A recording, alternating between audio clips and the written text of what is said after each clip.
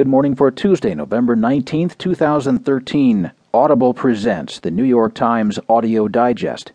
Here's what's making news on the front page today. Split on Iran deal strains U.S.-Israel ties.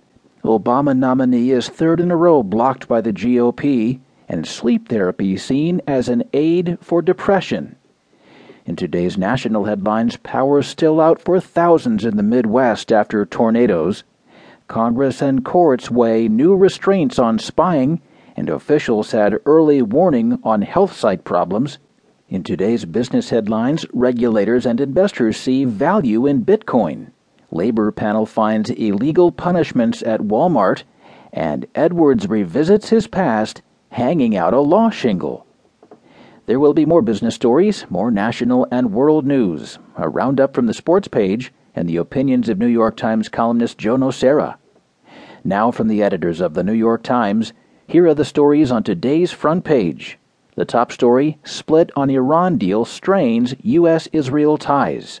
Reported by David Sanger and Jody Rudorin.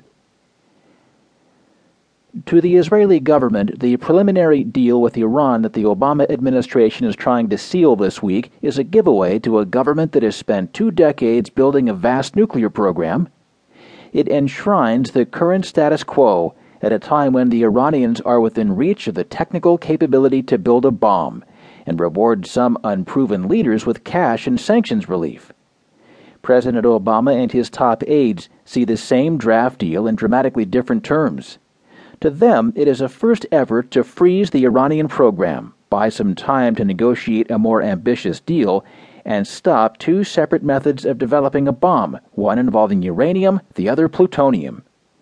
In return, the Iranians get modest relief from sanctions, but not what they desperately desire: the ability to again sell oil around the world.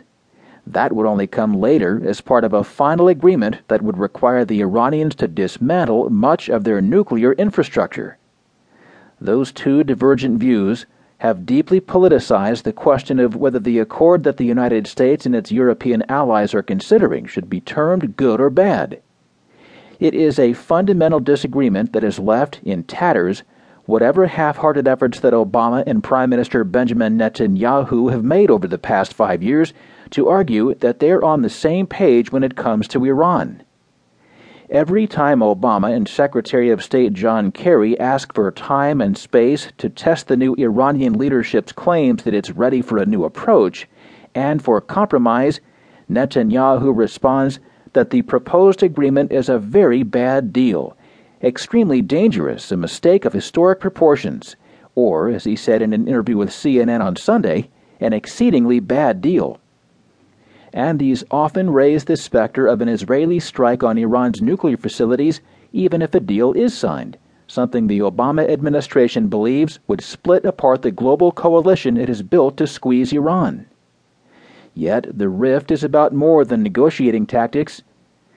In interviews, U.S. and Israeli officials conceded their goals are very different. Netanyahu will be satisfied with nothing less than the dismantlement of every scrap of the Iranian nuclear infrastructure, an administration strategist said. We'd love that too, but there's no way that's going to happen at this point in the negotiation. 2 of the most eminent members of the foreign policy establishment, Zbigniew Brzezinski and Brent Scowcroft, issued a joint statement on Monday that should the United States fail to take this historic opportunity, we risk failing to achieve our non-proliferation goal and losing the support of allies and friends while increasing the probability of war.